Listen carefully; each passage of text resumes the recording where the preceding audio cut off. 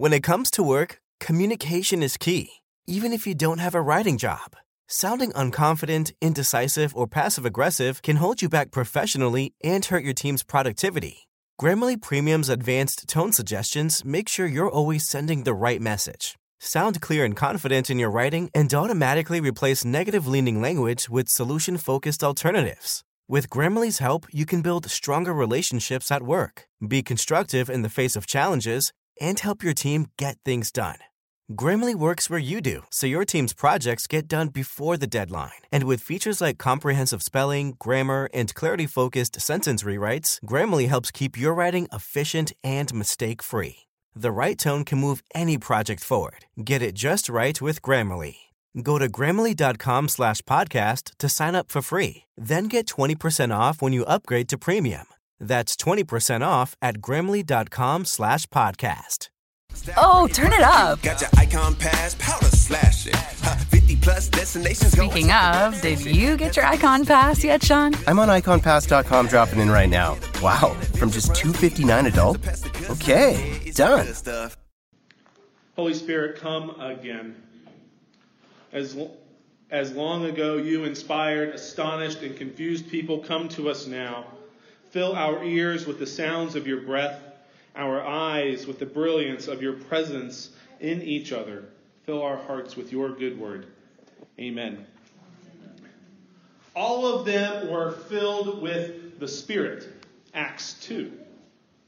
The Lord helps those who help themselves, said Jesus never. This morning we're going to preview a sermon series that's going to begin next week and going to really run through the summer. Said Jesus never. If you're confused by that statement, don't worry, you're not alone. Said Jesus never had to be explained to a few of the older members of the pastoral staff.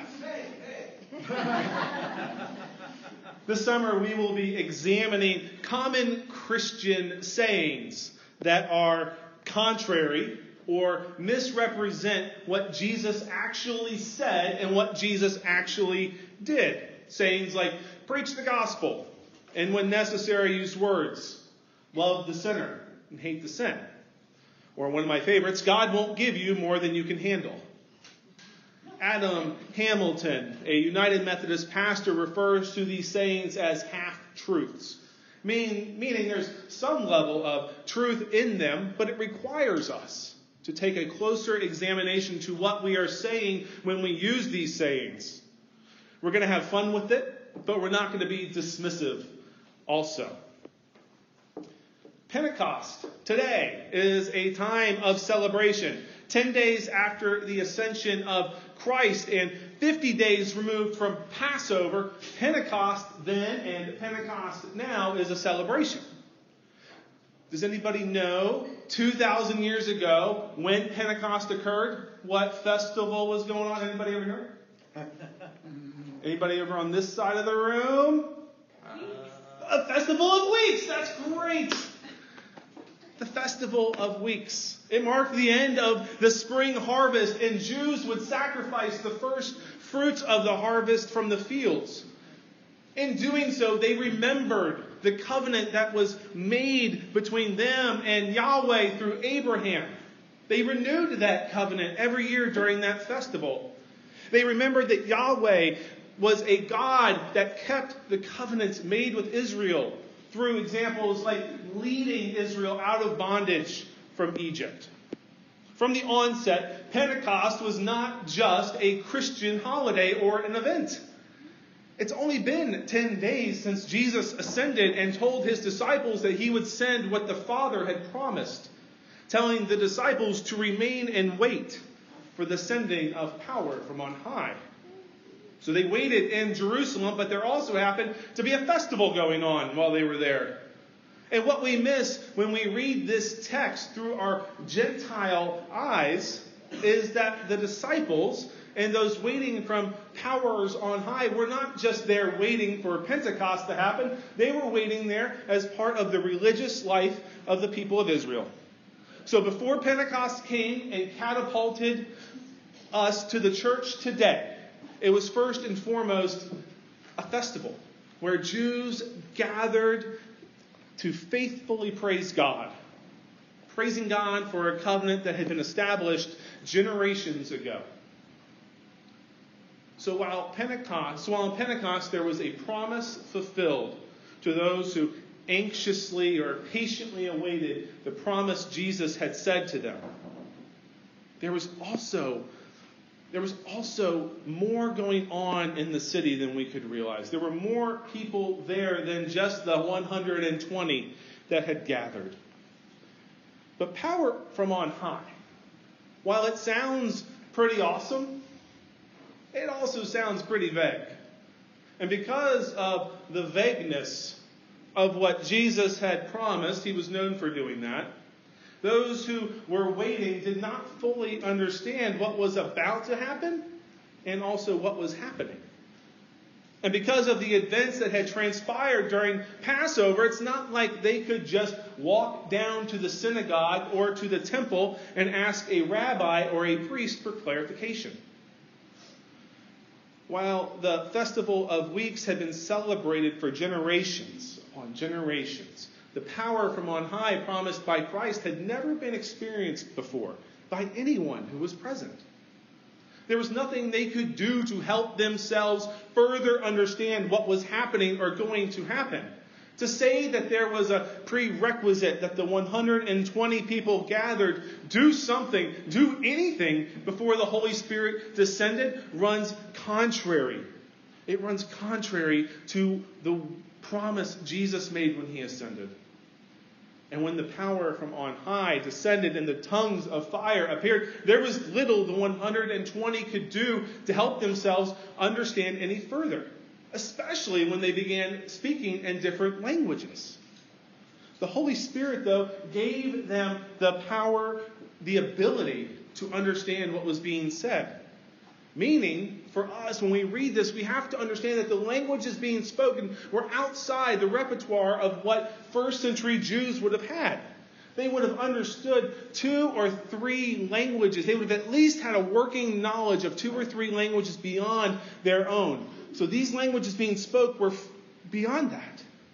So like a translator at the United Nations working through a set of headphones, God was at work on Pentecost, keeping a promise, fulfilling a covenant, and empowering those present to be filled with power on high.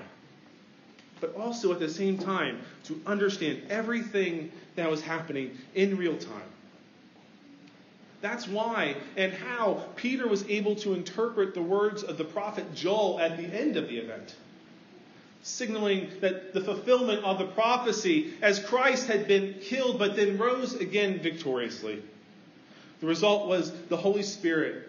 I like to call the Holy Spirit the divine messenger. It makes more sense for me. The Holy Spirit, the divine messenger, was invading human life and shattering any expectations that had been established prior to the Pentecost event. While Pentecost is a moment to look back and remember what God has done in establishing that first community of believers, Pentecost today is an occasion to remember that the Holy Spirit, that divine messenger, is still at work in us today.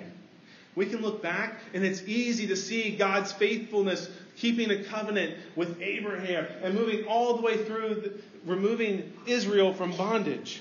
But we can also see on Pentecost that God is faithful throughout the generations. Which means for us today, this morning, that we should expect the faithfulness of God to continue through us sitting here, those upstairs, and especially through our confirmands this morning. Pentecost signals a universality to the working of the Holy Spirit. In the listing of nations that Julie read, that I'm not going to read, we see that while our customs and traditions may be diverse, God can and will work across them. No one is left out because they are from background X or they grew up in a place like Galilee. Pentecost is a reminder that 2,000 years ago and today, the identity of the church, our identity, extends beyond the local church, beyond our denomination, and beyond our theology. The outpouring of the Holy Spirit seals the church's identity in the resurrection and ascension of Jesus Christ. Our identity is not found in local church politics, denominational dysfunction, or theological impasse, but instead in the one who calls each and every one of us to transform the world. We also see the universality of the Holy Spirit in the social equality of those receiving power from on high. All present were given the power to prophesy, dream, and see visions. Yes, God anointed leaders of these groups, but also those ordinary folks who were present. We know that God spoke to big dreamers then and continues to speak to big dreamers today. But we often forget that everyone, all of us here, have the ability to see visions and dreams that will move the church and the community toward the Lord's great and glorious day. The incarnation was prophesied by Ezekiel, and then God came to a humble servant named Mary. So while God is speaking to people like the Most Reverend Michael Curry or Bishop Sharma Lewis, God is speaking and sending power on high to people like me and you. The social equality extended beyond those who were expected to have power in first century Israel, to those who were kept on the margins of the religious life of the community. When God declares that I will pour out my Spirit upon all flesh, that means everyone. If you look in your Bible, there's no asterisk listing what everyone means. Everyone means all of us. Pentecost is a reminder to us that as disciples of Jesus Christ, there is no way for us to exist apart from one another.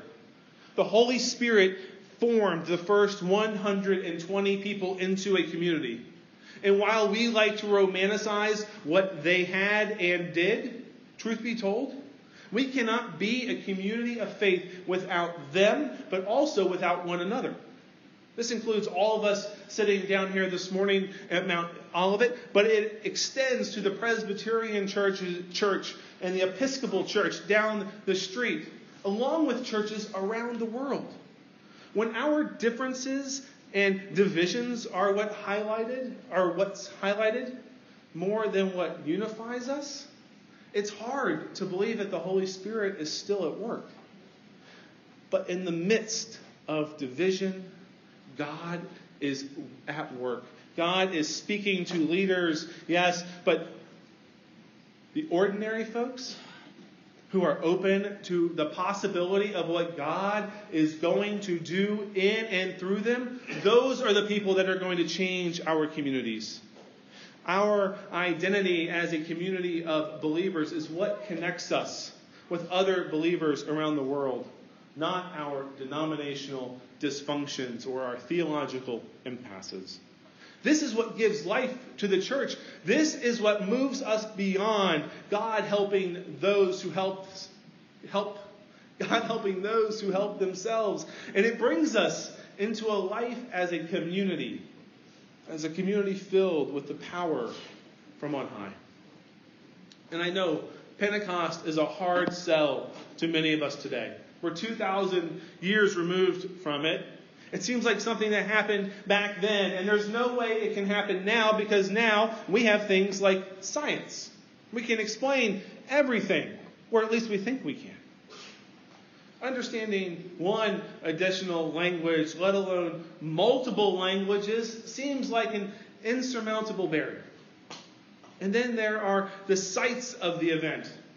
Our attempts to recreate tongues of fire on cloth or with candles or on screens, it gives us a glimpse of what might have happened, but it doesn't provide us with the real experience of Pentecost. It's hard to reproduce.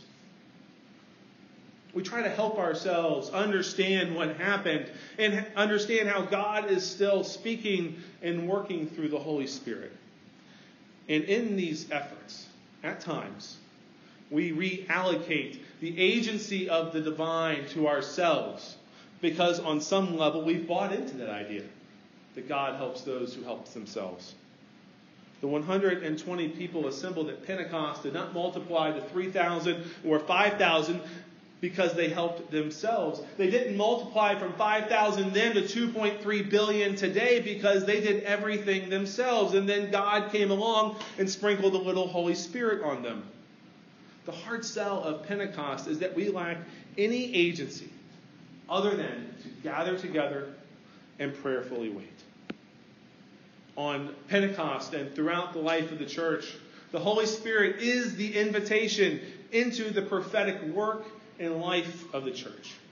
Pentecost is not a benchmark for us today, but instead it illustrates how important the church is and how inseparable the church is from God. We are reminded who we are as a local church and who we are as part of the church universal. We are reminded that what we proclaim is unmerited and irresistible new life that we are not the source of. There is nothing we can do to help ourselves corporately or individually experience the unmerited and irresistible new life. There's nothing we can do. It's through the promise, the life-giving promise of Christ and by the Holy Spirit. Thanks be to God. Amen.